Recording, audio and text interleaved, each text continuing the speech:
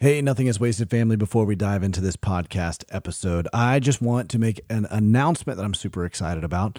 We are finally going to Israel, and I want to invite you to come with us. Christy and I would love to extend an invitation for you to come with us to Israel. We were supposed to go back in October of 2020, and we all know what happened there, and we have delayed this trip for some time because of all the travel restrictions. But the good news is as of March of this past year, all the travel restrictions were lifted for Israel. All of the requirements, vaccination requirements, all of that sort of thing were completely lifted. So we're going to go to Israel in May of 2023. The trip is May 29th through June 6th of 2023. If you want to find out more information about that, you can go to nothingiswasted.com/Israel. But let me just say this. There are frequently people will ask me questions about when was the turning point in my healing journey. And 6 months after my late wife was killed, I was invited on a trip to Israel with a church that really surrounded me during that season. And that is, I can look back on, that is the major critical turning point of my healing journey. For the first time, color was beginning to come back into my life. And I can't necessarily explain all the reasons why, but I think it had something to do with walking in the places that Jesus walked, learning about nuances of scripture that I had not seen before, and particularly seeing the theme of pain and suffering all throughout the biblical narrative and the historical narrative. And that was the first time I saw that. And so it really changed my perspective on this world, on God, on my particular tragedy that I was walking through. And so I vowed when I left that trip that I was going to take people back to experience the same thing that I experienced, to have some of those huge aha healing moments. So this trip is going to be exciting. It's going to be fun. It's going to be enlightening. It's going to be healing. It's going to be inspiring. It's going to be challenging. It's just going to be an amazing time. So Christy and I would love to invite you to come to Israel with us in 2023. Go to nothingiswasted.com/Israel. Again, nothingiswasted.com/Israel to find out all the information about this trip. Hope to see you there. Welcome to the Nothing is Wasted podcast, where we believe that no matter what you've gone through in life, God is inviting you to partner with Him to take back your story. On this podcast, we have inspiring conversations with people who are doing just that. And now, your hosts, Davey Blackburn and Aubrey Sampson. Hello, welcome to the Nothing is Wasted podcast. My name is Davey. And I'm Aubrey. We're so glad that you're with us for another episode. And Davey, I'm very excited about this one. A little bit selfishly, because I got to interview and have a conversation with our guest this week, September Vaudrey. I know. And September Vaudrey, I've known her for a long time. She's the author of a book, Colors of Goodbye, a memoir of holding on, letting go, and reclaiming joy in the wake of loss.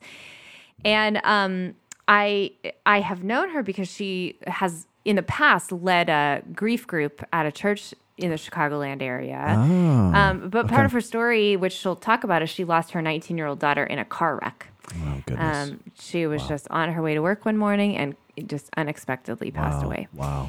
And so, like many of the stories that we feature here and the incredible people who share their stories with us, she and her husband, Scott, and their kids have been through a long season of grief, still grieving. You'll hear it in the tenderness when she talks about her daughter. It's been, I think it's been almost 20 years since her daughter died now. She's got grandkids and kids now. I might be wrong about that. She'll say in the interview, but it's been a long time, but still very, very tender. And she talks a lot about how we kind of continue in our grief, but continue to celebrate life that God has for us. Really, really powerful episode. So I can't wait for everyone to hear from September. That's such good context, because I feel like that we can often believe that at some point we arrive in our grief journey and we're no longer grieving, and that's not the reality. And so I think I think people get surprised by that. Yeah. Right? Yeah. When they're like, man, I'm 5 years into this thing. I'm into 15 years into this, 20 years in this thing, and I'm still seeing this surface. Mm-hmm. And wow, I think there's probably some things we could talk about on the back end of this, because we've had some questions that have been brought in. And so we definitely want to invite you to join us on the back end of this. Aubrey, I love when you interview people. It's love so it. fun. Wish you could do more of it. I know you're busy. But listen, if you like Aubrey interviewing, go ahead and give us a shout out. Let us know. Maybe we can help. We can figure out how to get Aubrey in on more of these interviews. Yeah, that would be so much fun. So I'm excited to hear this conversation. I know that you guys are excited to hear this conversation. We're excited to lean in. So go ahead and listen to this conversation that Aubrey has with September Vaudrey.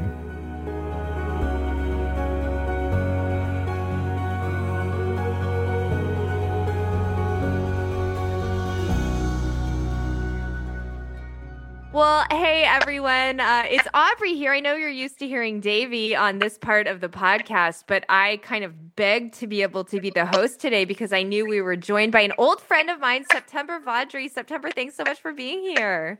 Aubrey, thank you. It's so good to see you. It's been a hot minute. Yeah, it has. So, yay. Nice. Wonderful to be here.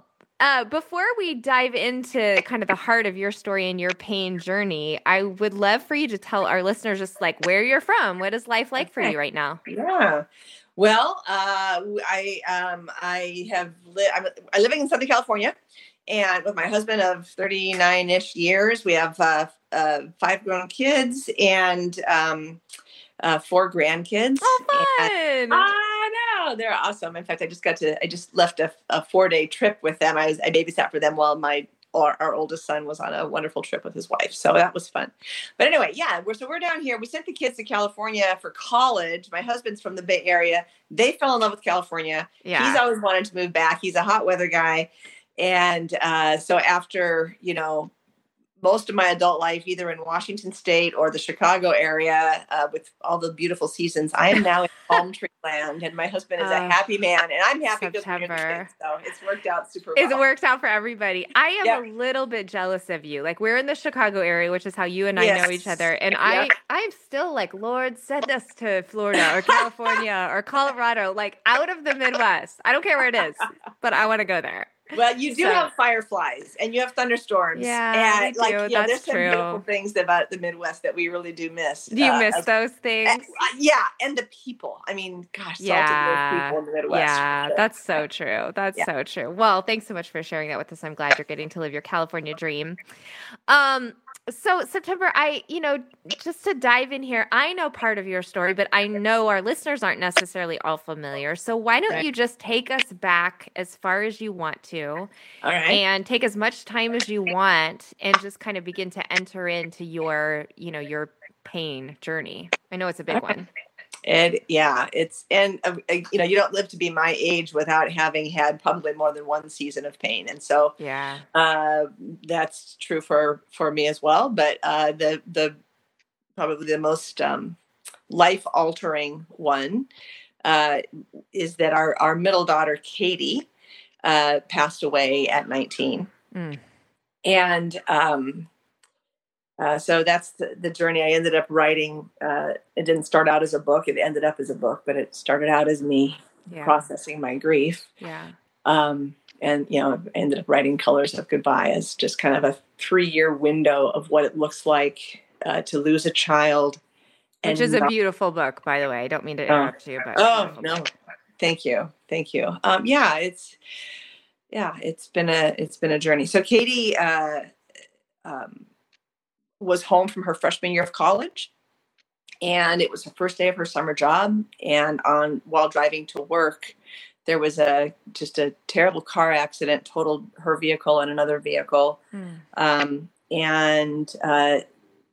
we later learned she had actually had a ruptured cerebral aneurysm while she was driving, and she passed out over the wheel, swerved into the oncoming car that T-boned her. Wow. They revived her at the scene. Thankfully, the other driver had some scratches from his airbags, but was okay.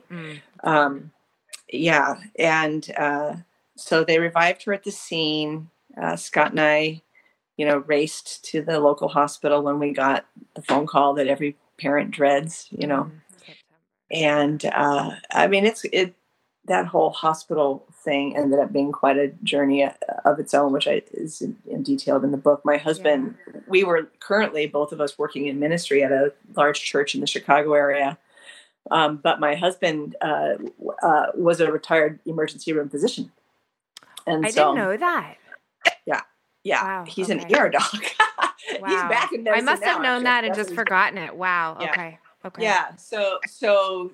And the little tiny hospital where she was taken was ill-equipped for the severity of her injuries. And so it ended up being, now it turns out that would not have made a difference in her outcome. Okay. The level, the aneurysm, the level of her bleed she was basically brain dead almost immediately, but we didn't know that. And so we're fighting for her, but about 9 o'clock, for sure.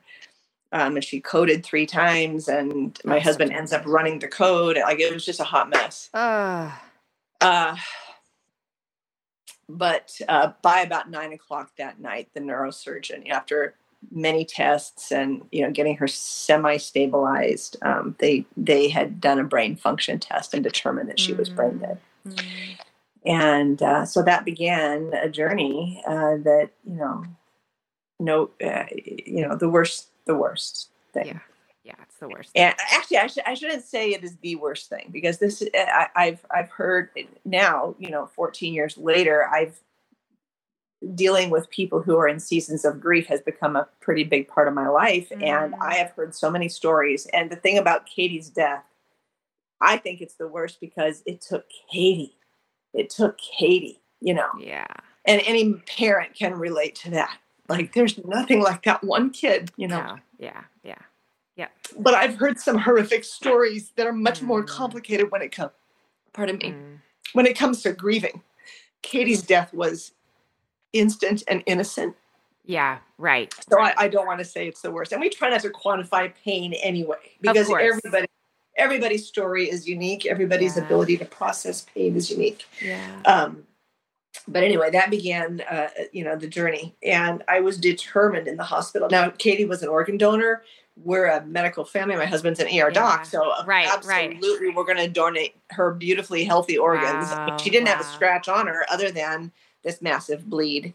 Wow. So she donated, everything that we could give away. The only thing that we were not able to give were her heart she had coded 3 times. Her heart had quite a bit of some bruising on it, which would have healed within a few days, probably, had they been able to keep her alive that long. Okay. But she was trying to go, and we couldn't have handled that. So they ended up not being able to find a donor for her entire heart, but everything else, corneas, femur, kidney, pancreas, lungs, liver.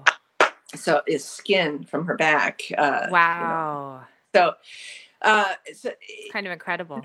This is a small aside, because it's not like I've made organ donation a huge passion point in my life. But I will say this: if you're going through a season like this, which it's just catastrophically difficult.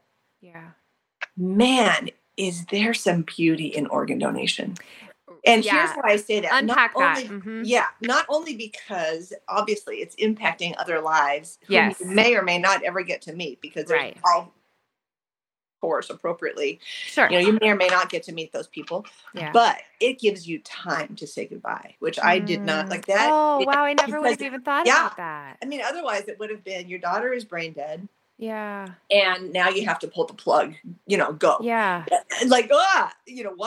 Right. And with organ donation, now it starts a clock, and it takes about between 24 and 30 hours to cross-type her blood and put it in the system and find the matches and notify the matches and get the matches in. And all of that organizational stuff gave our family a sanctuary of time with our daughter that I will just treasure forever.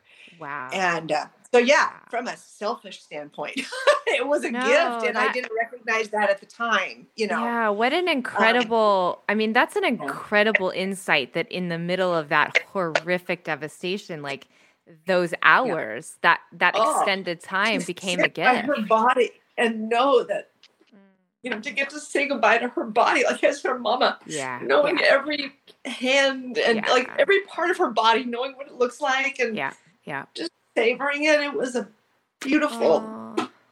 I haven't talked about that part of it in a long time, but it was really very powerful. A treasure. Yeah.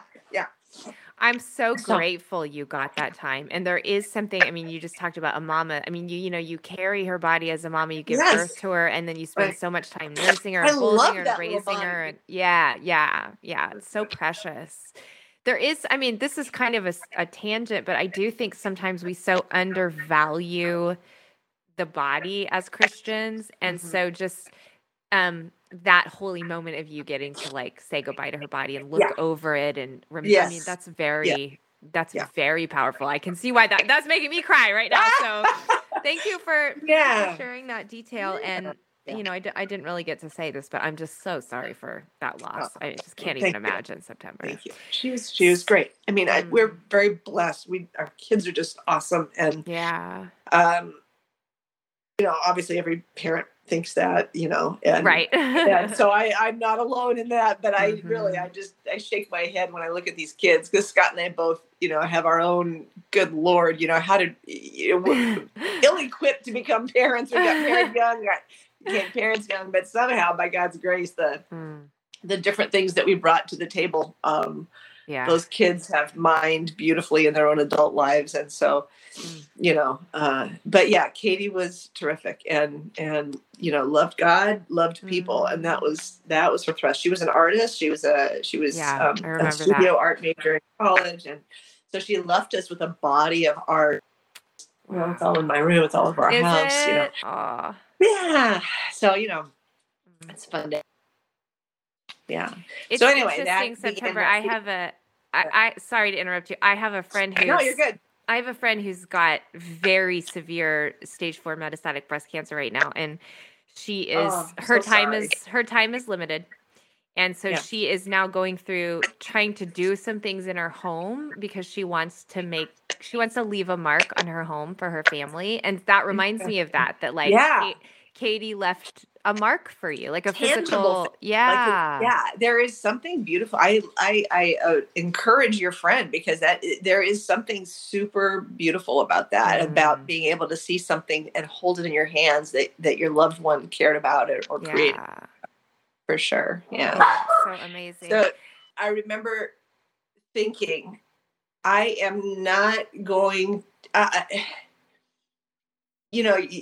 scripture in the Old Testament with Joseph saying, basically me being thrown into slavery was intended for evil, but God meant it for good. That whole concept of something that is horrible. Yeah. That God means it for good. And I thought, this is going to, it already cost me a child, at least in the short term, because I do believe I will see Katie again someday. That's right. Amen.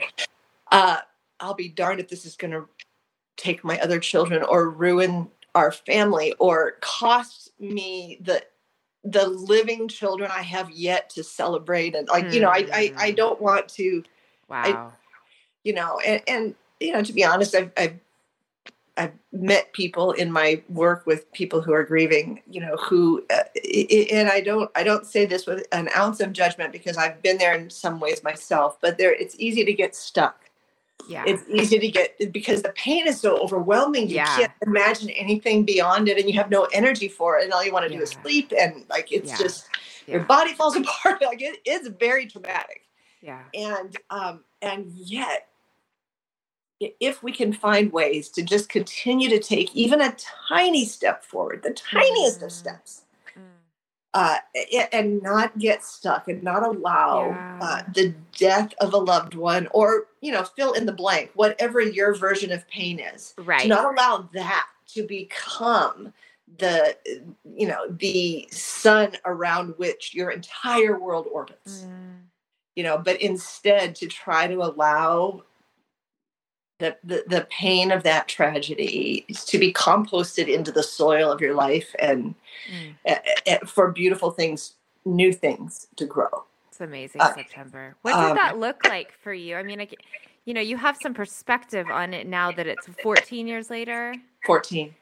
But what did that look like for you to even begin to take some of those tiny steps? Because I imagine even like the will to do that was magnificent. Well, yeah. Well, I mean, early on, you're just in survival mode. I mean, the whole first year, I think, is a bit of a blur.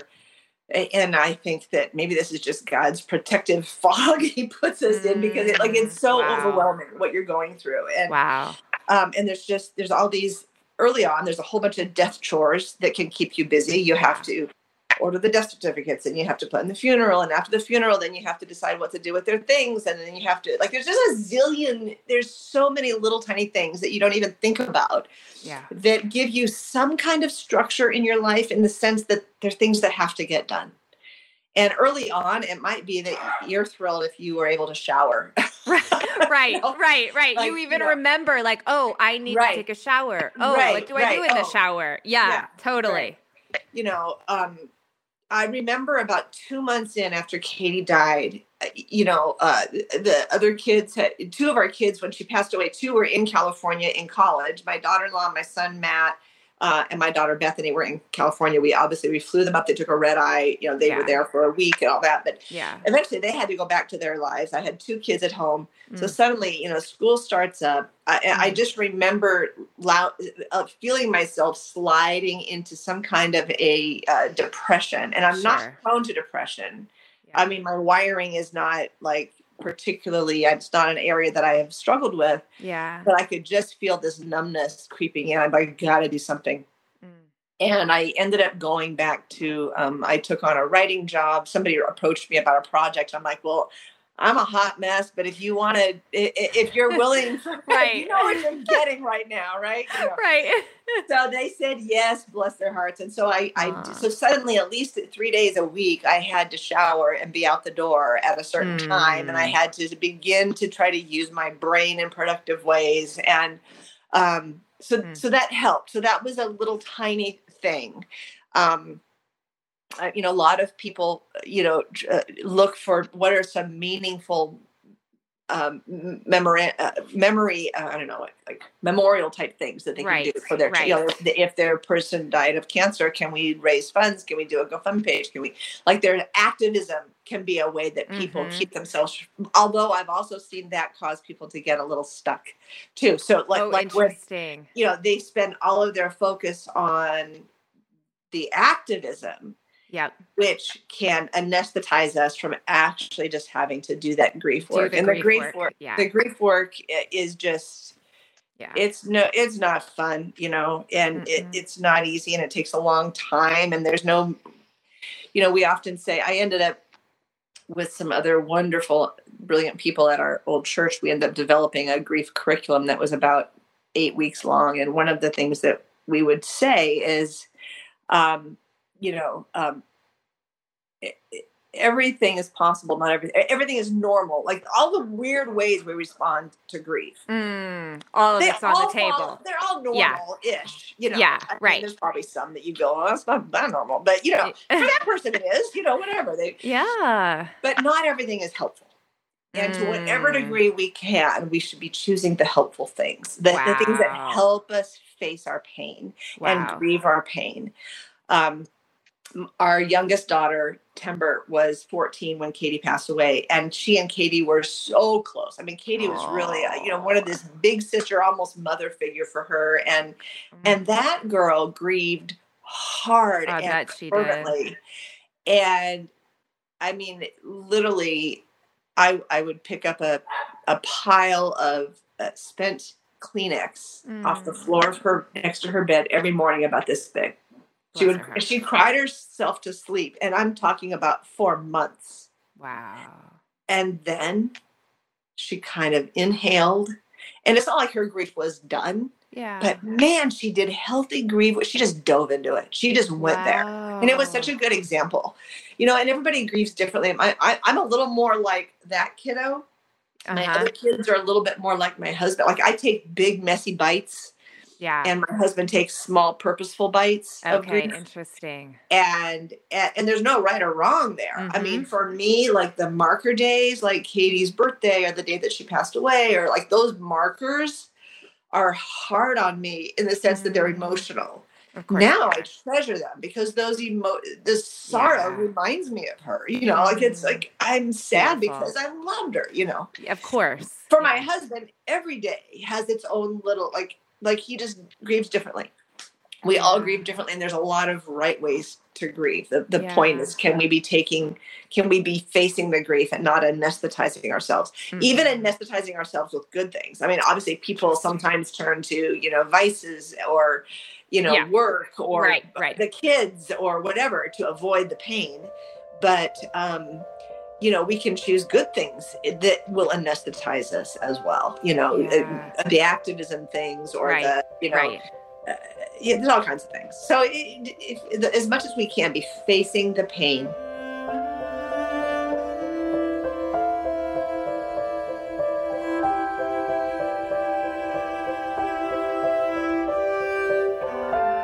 Hey, Nothing is Wasted family. I wanted to interrupt this conversation for a brief moment to let you know about a powerful resource that we have available for you. It's called the Pain to Purpose course. Now, I know many of you guys have heard of this, but in case you're new and you haven't heard of this, I wanted to make sure that you were in the know about this. Now, listen, if you were to ask me this one question, Davey, what's the most important Nothing is Wasted resource that I should engage with? I would tell you, hands down, the Pain to Purpose course is it. Thousands of people now have found tremendous healing and breakthrough in their valley by walking through this course. Now, it's emotionally and spiritually intense, but I promise you, it's well worth it. The Pain to Purpose course is an 11-video online course where I'll help you do 4 major things. Okay, the first one is this. I'll help you remove the debris of crisis in your life. So like trauma, tragedy, major life transition. The second thing is I'll guide you through the steps of repairing the emotional, relational, and spiritual broken pieces that were left in the wake of your trauma. Third, I'm going to lay out for you how to reestablish a firm foundation for a healthy and whole life. And finally, I'll help you discover and step into the missional and redemptive purposes God has for you out of your trauma.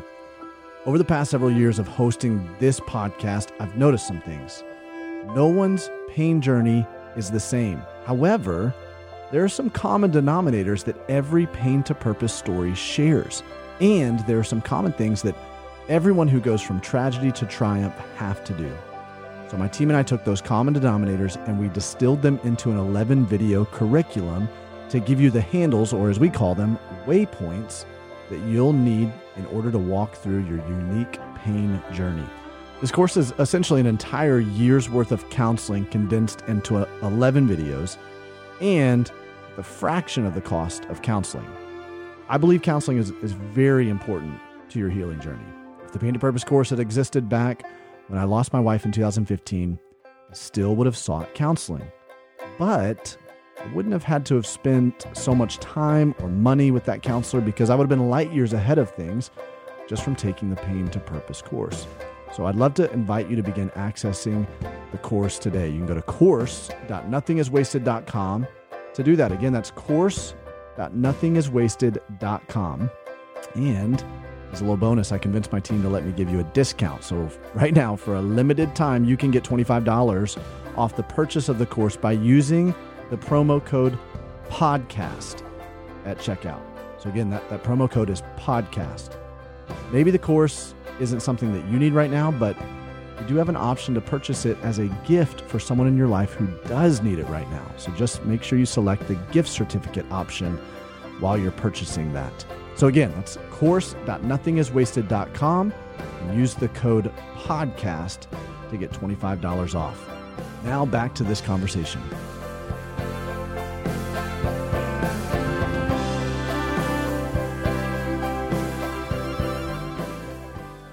Obviously you have a lot of kids, and I'm interested in the show before we've had parents grieving their kids, but you have this is a whole family grieving.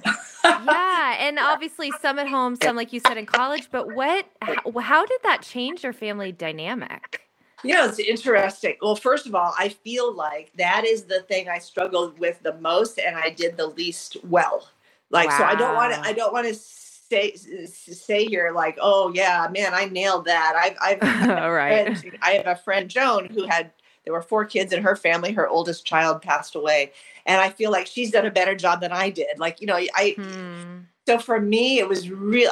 I kept wanting like this group grieving experience. Yeah. Yeah. Because we were a real close family, and I just, I couldn't ask for, I was too chicken to just come out and ask for it and just say, I needed that.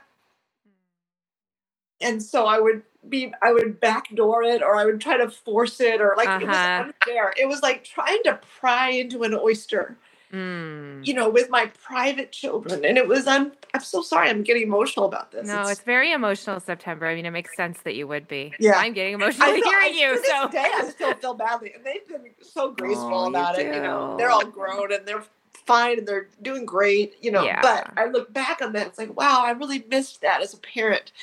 I didn't, it was, and I'm trying to, because I was a mess, Totally. That's what I'm thinking. Like, you're being a little too hard on yourself, I think, for a grieving mom, but I understand that mom guilt. And I think Scott and I both realized that losing a sibling, as hard as that is not losing a child. It's different than losing a child. Yeah. And there's something unnatural about losing someone the generation below you. Absolutely. That you pour your life into, So, and so to have the same expectations for my children that I was experiencing myself was not helpful or realistic for them, Yeah. So, wow. So yeah, it's been hard. It's very interesting. My daughter-in-law, Matt and Andrea, Matt's our oldest kiddo, and Matt and Andrea had been married about 10 months when Katie passed away. And Katie loved Andrea dearly. And, I love Andrea dearly. I mean, she's fantastic. And I call her my grief twin because like she and I grieve similarly in our style, if there is such a thing as a style. Yeah. And she's in a way she's once removed. You know what I mean? She's not the sibling, she's the sibling-in-law. Yep. And so it gives her some objectivity. But she has said, Mom, you have no idea how much this experience has changed our family for the better. Wow. Yeah. I'm like, really? Because I feel like it happened so slowly over years after Katie passed away. But she's like, yeah, absolutely. Just in terms of our, depth, I think probably, I don't know if that's the word she would use, but that's how she describes it, I think. Wow. And yeah, I think that beautiful things did come from it. And my commitment in the hospital in that moment of like, I'll be dang if I'm going to let the evil one turn this into death for the individuals in this room. Gosh, good. No, my daughter's gone, but to whatever degree I can have a hand in it, this is not going to cost us our family. And it hasn't. Wow. So, and it's still hard. I still wish that we would talk about Katie more as a group than we do, Yeah, that was a question I had. Like, does Katie come up? But it's like, and my youngest kid is going to be 30 and Katie was 18 or 19 when she died. So an entire lifetime has gone on without her. Wow. And so, there are just some things that you will continue to have to grieve, Absolutely. Absolutely. Until you get to see her again. Yeah. Absolutely. Yeah.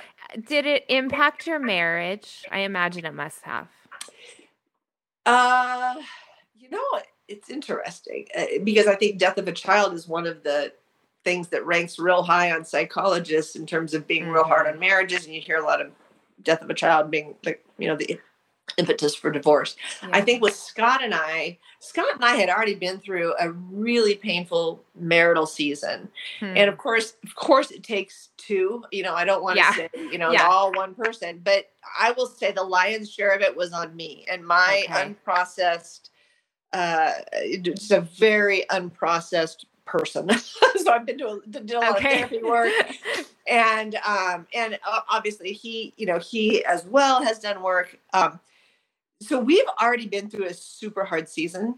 So we were a family. So people would say, why you, I'm like, well, why not us? Like we already know how to do pain. Wow. And now this is a different kind of pain. I'm not saying please send more pain my way. Right. Enough is enough already. But yeah, really. but yeah, I mean, to be honest, the honest answer is no. It did not negatively affect my relationship. Praise God for that. I think that we had done our tour of duty already. We had already,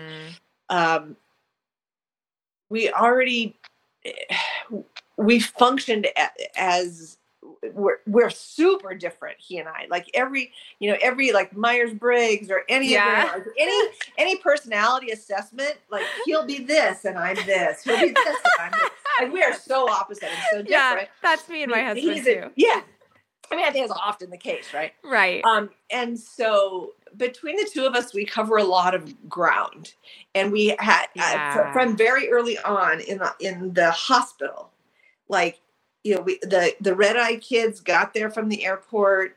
We had some time with Katie. Those kids needed sleep, and they needed everybody needed to shower. We all needed to eat. Well, all this stuff needed to happen, and it was going to be.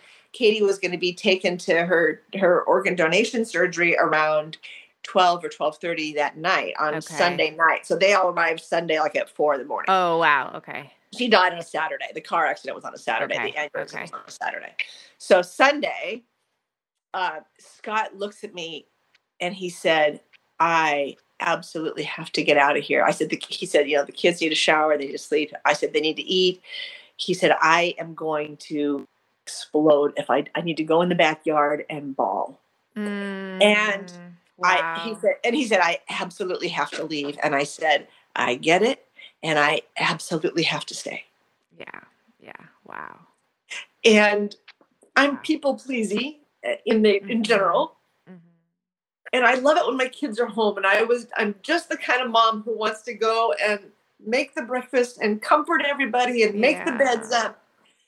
And I knew I could not leave my girl. No, of course they could. And Scott said, absolutely, you can't leave. We're going to tag team this. He took all the kids home.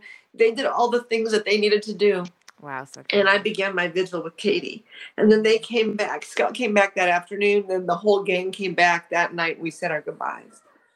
But we knew from the beginning we have to allow ourselves the space to grieve the way that is right for each of us. Yeah. That's so beautiful. Give each other the freedom and permission to do that. We had to. Yeah, for sure. Yeah. It's a marathon, and you can't, to whatever degree, we cannot expect the other person to grieve like us or to have the same needs and grief as we do. I think it sets us up to grieve healthily. I wonder if there is a book on, maybe you need to write this, the different styles of grief and giving people the permission to do that. It's really important, really important. Yeah. So, September, I don't want to rush through your story, but I do, at some point, I feel like I came into contact with you because I knew you were doing this grief work at your old church. And so at some point, ministry was born from this horrific thing.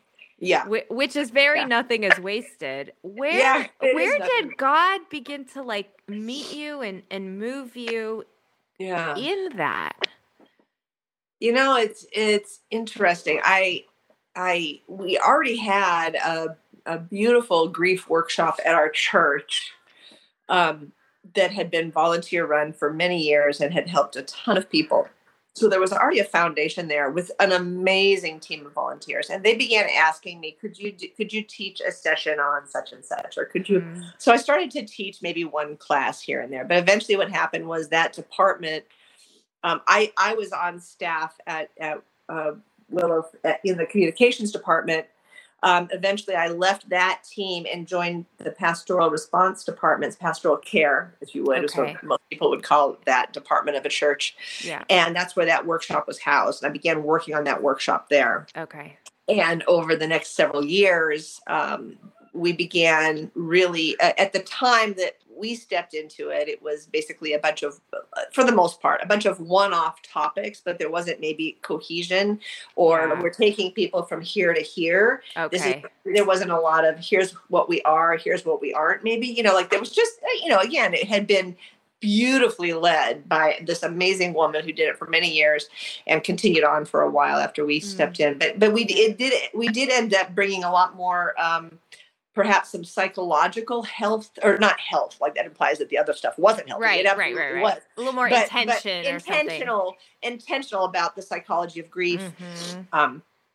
And it just became a deep love for me. And so I ended up, it's an 8-week workshop called Rebuild. It still is going strong. I understand it. Well, we're not there anymore. We live in California now, but yeah. I mean, it's just been a powerful thing. And every time I teach, I grieve. Like, I walk away knowing that my grief process is a little bit healthier, having once again. And to be honest, Aubrey, after today, I'll probably go out in my backyard and exhale, and I'll know I did a little bit of grief work, because it's what we do. We grieve together. People who, my team, my old team at the church, they used to laugh, and I would say, people in pain are my favorite. Right. Right. It's so true. There's something about that, isn't it? Oh my gosh. Yeah. Because, it cuts away when you go through any kind of a deep sorrow or a trauma or a loss, it's so clarifying. It's so it cuts away all the stuff that who the heck cares. And it's easier to have your yes be yes and your no be no, and beautiful things can happen in seasons of pain that I think it's hard for them to happen any other way. And it took me a long time to get to the point where I could admit that my view of God was a healthier, more joyful, more whole, God's goodness was more real to me, not in spite of Katie's death, but because of it. Wow. And I would trade all that to have my girl back. Of course she would. Like, both things can be true there. Correct. Yeah. And are very true there. Yeah. I think that is one of I guess it's the mystery of God's Emmanuelness in our grief and pain, is that there are these like inexplicable treasures in darkness that you wouldn't necessarily like wish on other people. And yet you can only go, oh God, you have like met me here and showed up here and showed me yourself here in a way that I didn't understand before this. And you can't do anything except to say, like, that's a mystery, and and thank you, question mark. You know what I mean? Like, but what a beautiful thing that God has showed up with his presence in your life in the middle of this unspeakable thing. Yeah, it's a weirdness that I don't think I'll ever fully understand. No, it's a mystery. And then I have harder times with things that are not as painful. I mean, watching what's happened in our country with evangelical Christianity in the last four plus years has broken my heart in a zillion little ways. Totally. And been a total theological conundrum for me. I don't understand how this can have happened. And so that's a pain that is an insidious, hard to grab a hold of pain. And I'm still in the middle. I don't have any answers. I'm just in the middle of trying to make sense out of it. Where does the church fit in? Where does my relationship with the church fit in? All that. Yeah. And the only thing I just cannot shake is God's goodness. And I don't know. He has been so present consistently. Yeah. And I don't understand. I had to reach the point in grief, and I think many of us have to reach this point where we're not going to try to shoehorn some happy, sappy, God meant it for good, right. Joy, all of those Christian verses, they're beautiful verses. I'm not, right. We slap it on there as if it's going to remove the pain, when in fact, first, let's get honest about the eviscerating pain. That's right. And out of that honesty, allow God to compost something beautiful in the soil of our souls. So, that composting is such a beautiful metaphor. I think I've already used that once today, but I'm a gardener, so I compost. So, I mean, it makes sense because the compost is like the junk, refuge, right? It's the stuff you don't want, you would never want to keep. And yet it's where the richest stuff happens, and the stuff that allows beautiful things to grow. So, we don't have a choice over the pain that comes our way, but we get to choose how to play that hand that has been dealt, to us. We do have that choice. Wow. That's so powerful.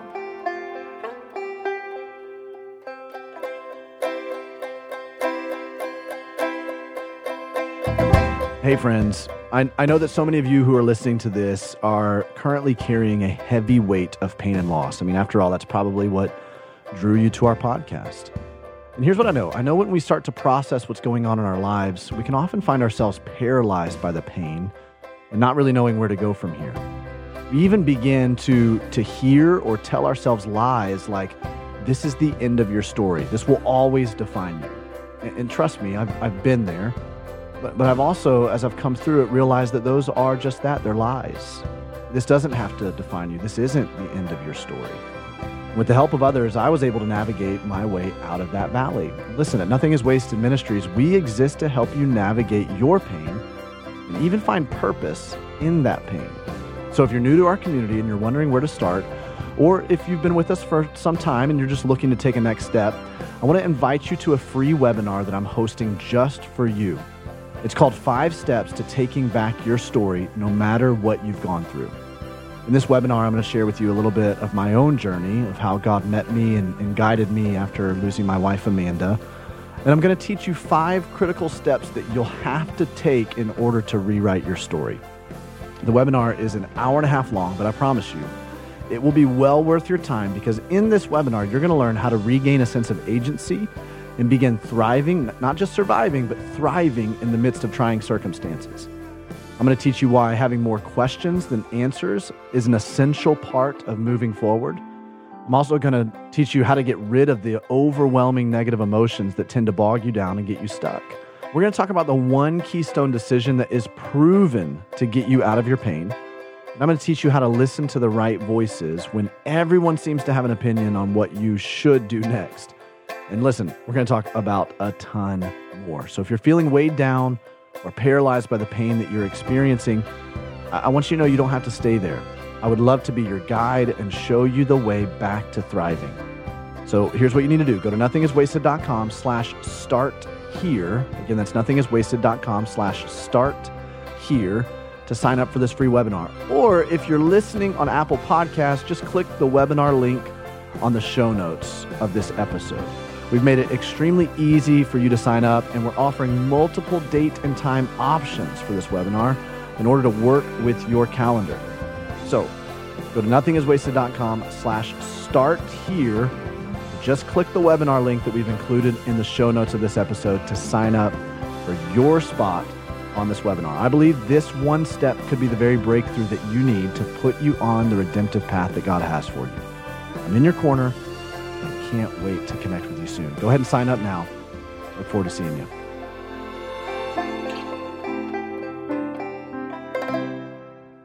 Where do you feel like, I mean, looking back now over the past decade and a half, where are you? Where are you emotionally? Where are you? I actually appreciate seeing you still grieve even as you talk, because I do think there's this myth around grief that you should have hit a certain point by now, and obviously you're not where you were 10 years ago. But the fact that grief stays with us, I think, is a really true part of grief that not everyone allows for. So I guess I just, where are you? How are you today? That's a great point. I mean, I do this. I mean, hardly ever anymore. Yeah. It's just that we're revisiting things that are always going to feel tragic to me. They're tender and they are tragic. Yeah. And in fact, grief, I mean, I think it's, if you weren't crying, I'd be like, is she all right? This is the weight, this is the gravitas it deserves, this experience. Yeah. So, I think I'm in a great space with my Katie grief these days. She died on May 31st. In 2008. So it was, we just had the 14-year mark. Wow. And that's a tender day for me. My husband and I have this joke where, so the accident, the brain aneurysm happened on the 31st. Okay. 9 p.m. that night, she was declared brain dead. in the state of Illinois, you have to do another brain test 12 hours later, so that her death certificate says the 1st of June. Wow. And then her surgery was at 12:30 a.m. So technically her heart beat its last on the 2nd. So my husband had this kind of a running joke, if you will, a morbid joke that he grieves on the 2nd and I grieve on the 31st. And leave it to Katie to hog 3 days. Right. I'm going to take 3 days, Mom and Dad. I want all this time. Yeah.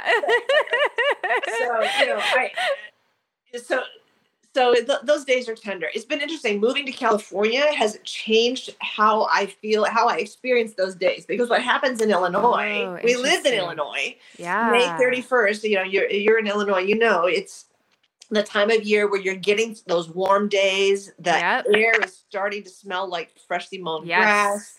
You're seeing the cottonwoods. The songbirds are back. Yes, it starts to feel like summer. Totally. Yes. And you feel it. There's a body experience. Yes. So every year for the how many 11 years that we lived in Illinois after Katie died, I would start to emotionally tense up in my body, physically tense up when May hit. Because I could feel it coming. And I had this body memory that I had no control over. It was very interesting. Moving to California, where May is completely different, I don't have memory anymore. And to be honest, I found that I missed it. I actually missed it. Yeah, that makes sense. And I know that seems weird because who wants to feel more angst, But right. Those feelings reminded me of Katie and all that we've been through and all that it just has become actually a bit of a little treasure. Yeah. And so here, it's been different. Number one, everybody in California, or everybody up in Illinois knew Katie. So they knew who we had lost. They walked through it with us. We had all these people that were part of our story. Here, actually one of the little gifts that I think God has given us in this season is that some of our dear friends actually moved down here, took a pastoral role at a church about 30 minutes from here. And so we still get together with them on a regular basis, and they knew and loved Katie. And so that's been a real gift. But in general, nobody knows what we went through. And so there's an anonymity for a verbal processor that's hard. Really hard. So I'm having to kind of start from scratch I don't want my life isn't just Katie. Right. But she is a part of my life. It's a significant part of your story. And so there's just not an easy way to get to know people without going down that path. So I miss that body memory. I think that,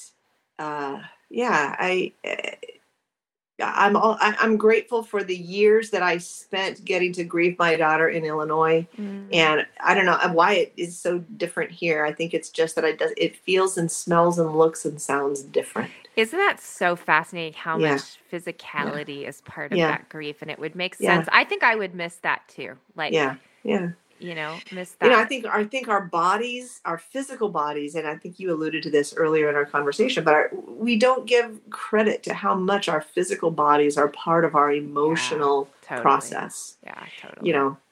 When Katie died, I lost a ton of hair. My thumbnails on my fingers got all wonky. Wow. I couldn't sleep. I couldn't read. It really does affect you physically. Yep. And so I guess I shouldn't be too surprised that I have a different physical reaction down here because all of my sensory intakes are so different. It's so another fascinating layer to grief. Yeah. September, for our listeners who are just, I'm thinking especially of our listeners who've lost children. But all of our listeners come to Nothing Is Wasted with some pain story. Absolutely. Do you have any just insight, encouragement? Your whole story is full of wisdom and beauty, so everything you've said is meaningful. I just wonder if there's any permission giving you want to give them before we wrap up our time together. That's a great question, and I'm always hesitant to put myself in the seat of someone worthy of giving permission into somebody else's pain story. But from my own experience, I guess a couple things pop into mind. One of them is give yourself not just permission, but encouragement to let it get messy. I think people fear, I don't want to cry because then I'll never be able to stop crying. Right. So I hear that a lot from people. I don't want to cry because I won't to be able, it's actually not true. Like, I forget what the science is behind it, but after somewhere between 7 or 10 minutes of a good hard cry, you really have cried yourself out, and your body needed that, and you're not going to cry for 5 days. It's not going to happen. Like, it's a body's natural release. And so don't fear it, That's embrace it. I found great place the shower is a great place to cry because you don't get your makeup on. You're already a mess. You're already a hot mess. Right. I ended up crying a lot in my car, because it was just me. And private. There was something, and I wasn't going to be disturbing the other kids in the house or whatever, So I think that one of the things in my book that I had to fight for a little bit was, I chose in writing the book, I chose to stay in the narrative stem to stern. When you particularly if you lose a child, or probably if you lose anybody, I don't know, but people give you grief books. Yeah. And it took me a while before I could focus enough to even read, but eventually I read all those books.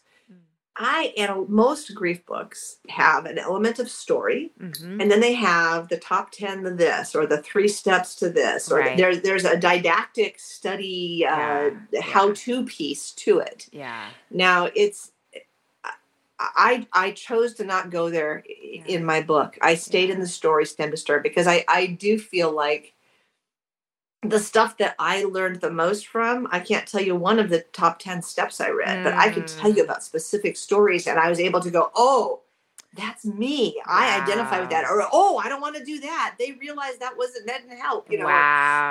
Like readers are smart. People are smart, and we learn from each other. And so I think that when we are okay getting messy in our grief, and particularly being willing to verbally process it with someone. And not everybody is a verbal processor, right? But we do need, even if you're an inner processor, you need to find words for what you're experiencing. Yes. Like, even if it's journaling or writing it down or talking into your Apple Watch, whatever it is, putting it into words, because there's so many different layers. It's not just I lost my daughter. Yeah. It's I lost a relationship with my daughter's dear boyfriend and their family, or I lost the grandchildren I might have had someday, or I lost that posse of friends that they used to always come over and now I don't see them, or there's all these layers of loss, and until we learn to put into words what some of those layers are, our grief just stays at one level, and it can be overwhelming because it's so big. It's like one big, that adage about how do you eat an elephant one bite at a time? Right. Grief is that way. Like once you start to quantify it and verbalize it and be willing to get a little messy and real about all the different little things you've lost, well, now you can take an afternoon and just cry over the fact that you'll never watch her walk down the aisle. Yeah. Or whatever the small thing is, So I guess that's one thing is to be willing to get messy. Give yourself permission, find words that you can put to it. And now I have forgotten the second thing I was going to tell you. Well, that was so, that's so powerful, because I do, for whatever reason, and I do think this has changed. Oh, I thought of the second thing. Go ahead. Can we cut back in? Yeah, please. Sorry, Tommy. No. Sorry, Tommy. He loves us. The second thing, and I feel like I can give voice to this because people, you even mentioned it, the loss of a child. And psychologists will tell you loss of a child is way up here in terms of the most challenging of psychological experiences. Yeah. Don't quantify your pain. If you lost a great aunt and you are devastated by it, man, is that every bit as legitimate as the pain that I've been through. That's so good. And if you've lost a job and the ripple effect of that has devastated your life, that is a grief that deserves your time and your energy and there is no, if you've lost a pet that you love. Now, again, I don't want to please parents who have lost a child. I'm not saying that death of a cat equals death of a child. Right. I want to give people permission. All of their grief and all of their sorrow deserves a chance to be mourned. And, so don't quantify your grief. Oh, that is such a good piece of advice. Thank you for that. Loss of a marriage, way more complicated, Right. So devastating. Right. And the layers of grief. The layers of loss in that. Right. Oh. So don't give yourself, honor your grief and give it the mourning that it deserves. I think that's so good. And I think there's some lie out there saying that that's not being faithful to God. But I actually think it is the more faithful thing to grieve what you need to grieve. And God wants that. Yeah. That's so good, September. Thank you for that. Hey, so your book, Colors of Goodbye, is available wherever books are sold, or can you tell us? Okay, so it's a beautiful book. So I just want to mention again, Colors of Goodbye. And then where can people find you, follow you, all that kind of fun stuff, September? Since I have moved down to California, I've kind of been a bit of a ghost. I've not done much on social or whatever. I do have a website, septembervaudrey.com. You can reach me there. You can message me there. Awesome. I respond to every message I get. I still get people who have read the book write me their stories, and I treasure them, and it's an honor to hold somebody else's sorrow the way that other people have held mine. Wow. And that you guys can find me at septembervaudrey.com. I'm not super active on social these days. I may pick that up again at some point. Yeah, that actually sounds really healthy. I will answer if people want to reach out, for sure. All right, septembervaudrey.com. Again, the name of the book is Colors of Goodbye. September, thanks so much for sharing your story with us and being here today. It's so good to be with you. Thank you. And thanks for creating this space for people. It matters. It so matters that, just the ability to come together with others and to help them steward their pain in redemptive ways. That's beautiful work that you guys are doing. Thanks, so thank you. Appreciate you.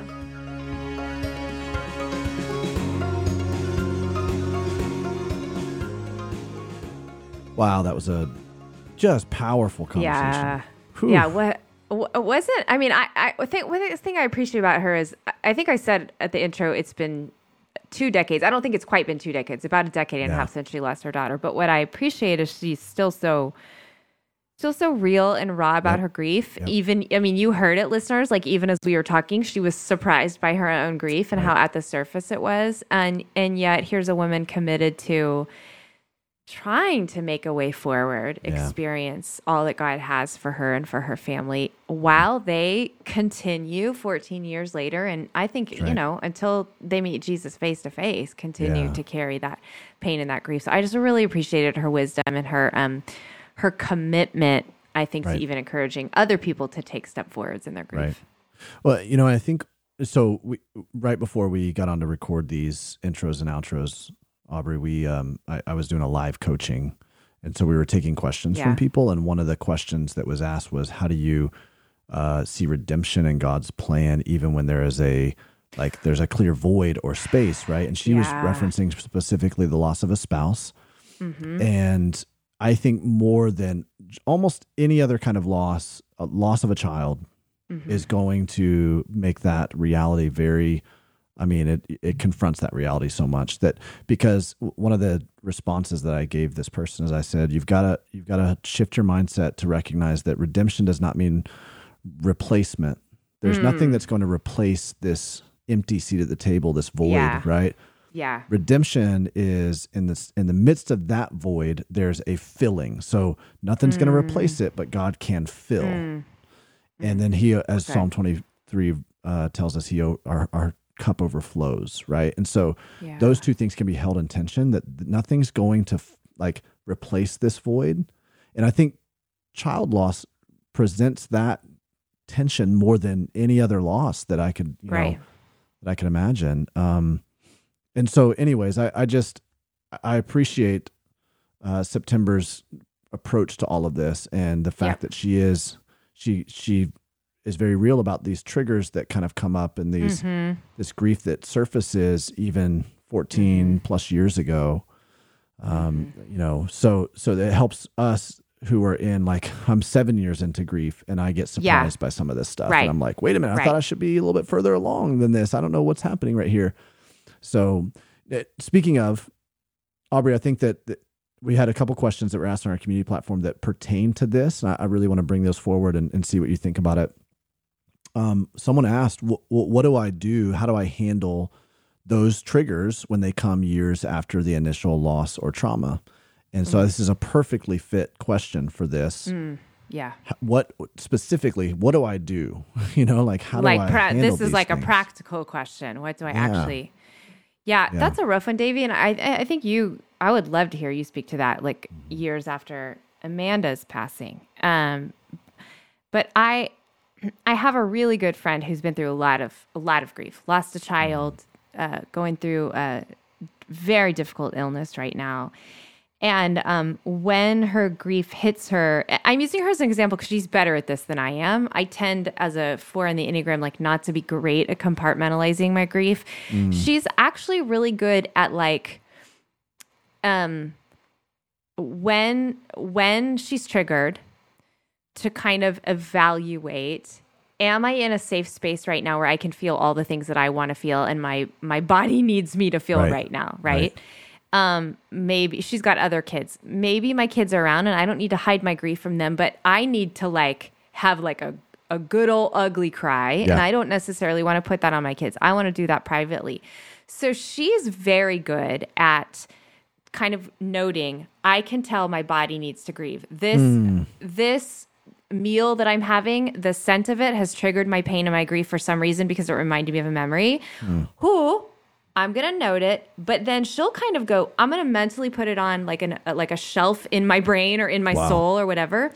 But she is very intentional about later that night, later that week, whenever, finding like almost an appointment with her grief. Like,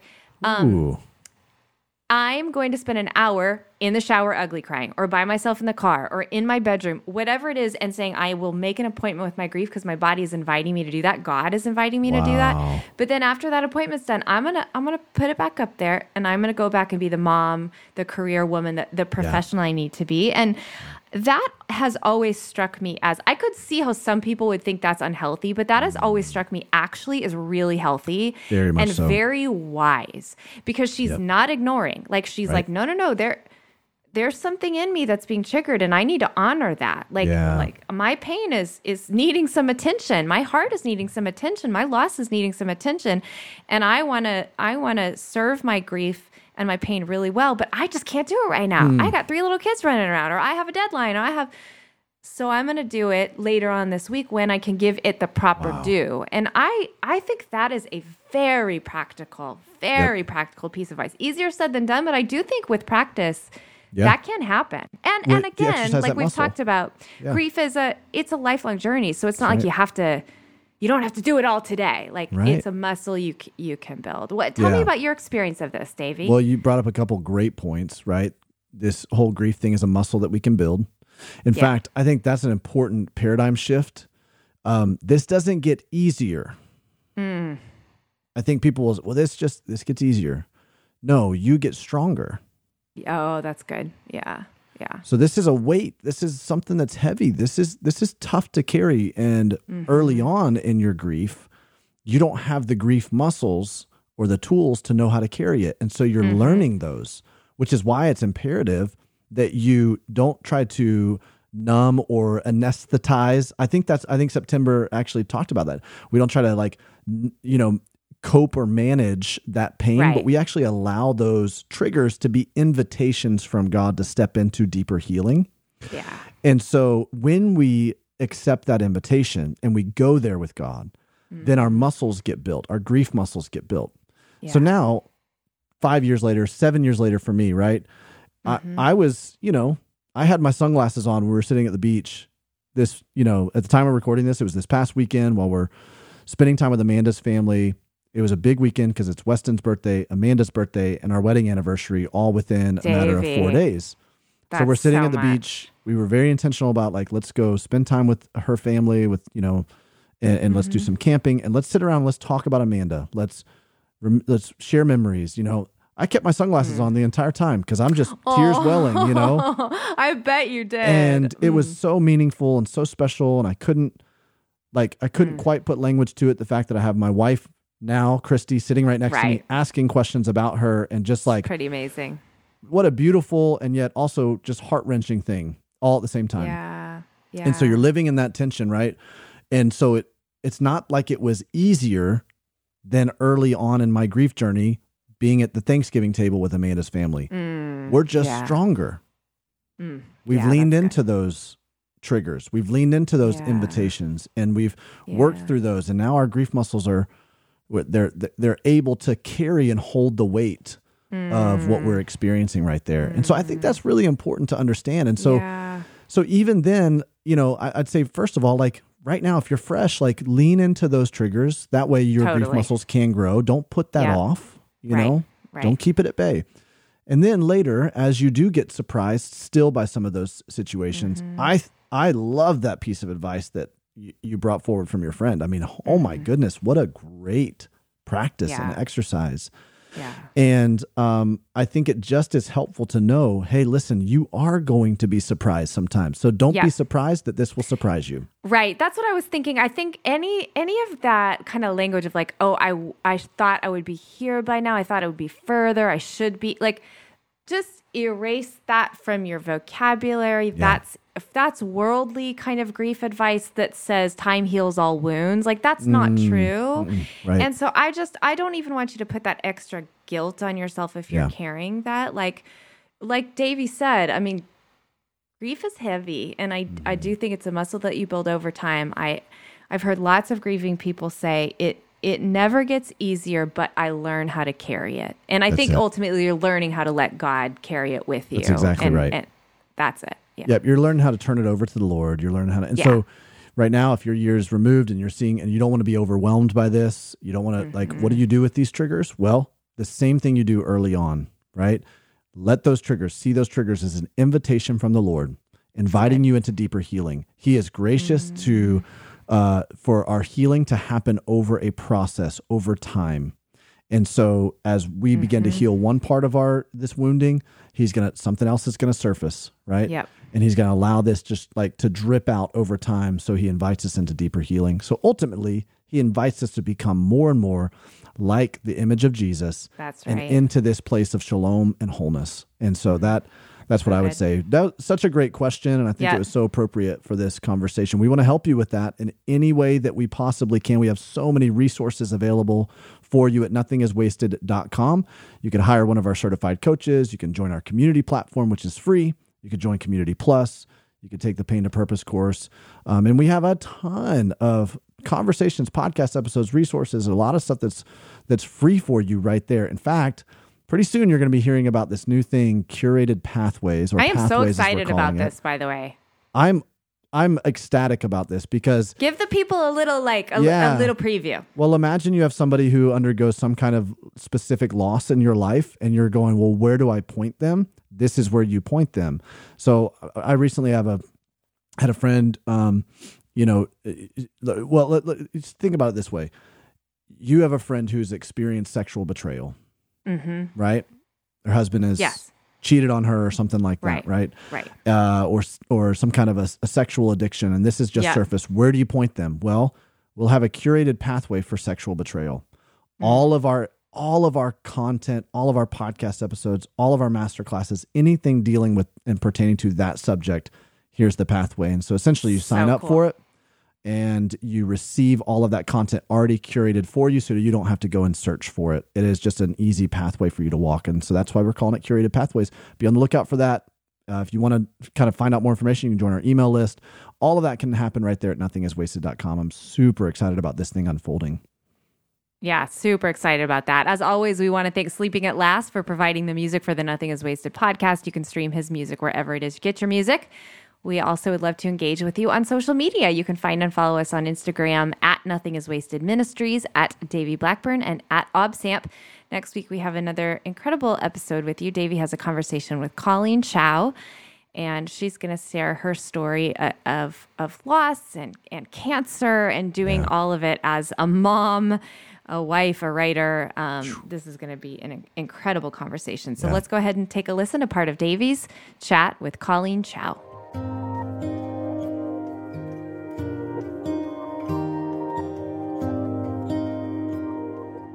In that time, my health, it unraveled. And then I had this beautiful little baby boy who had massive health issues. And so at that point, I remember writing like, God, here are the things I've prayed for and waited for and asked you for. And now I feel like I can't even enjoy them because of all these crazy things that continue to unfold. But again, he was taking me deeper. And then we had, when Jeremy was 6, he's almost 11 now, in a few weeks. When he was 6, we had a summer where there were like 5 or 6 weeks of health, both him and me. After that little window of health, I found a little lump and found out I had cancer. So we went through that journey, got the all clear, and then last year found out it was back, and this time it was stage 4 terminal.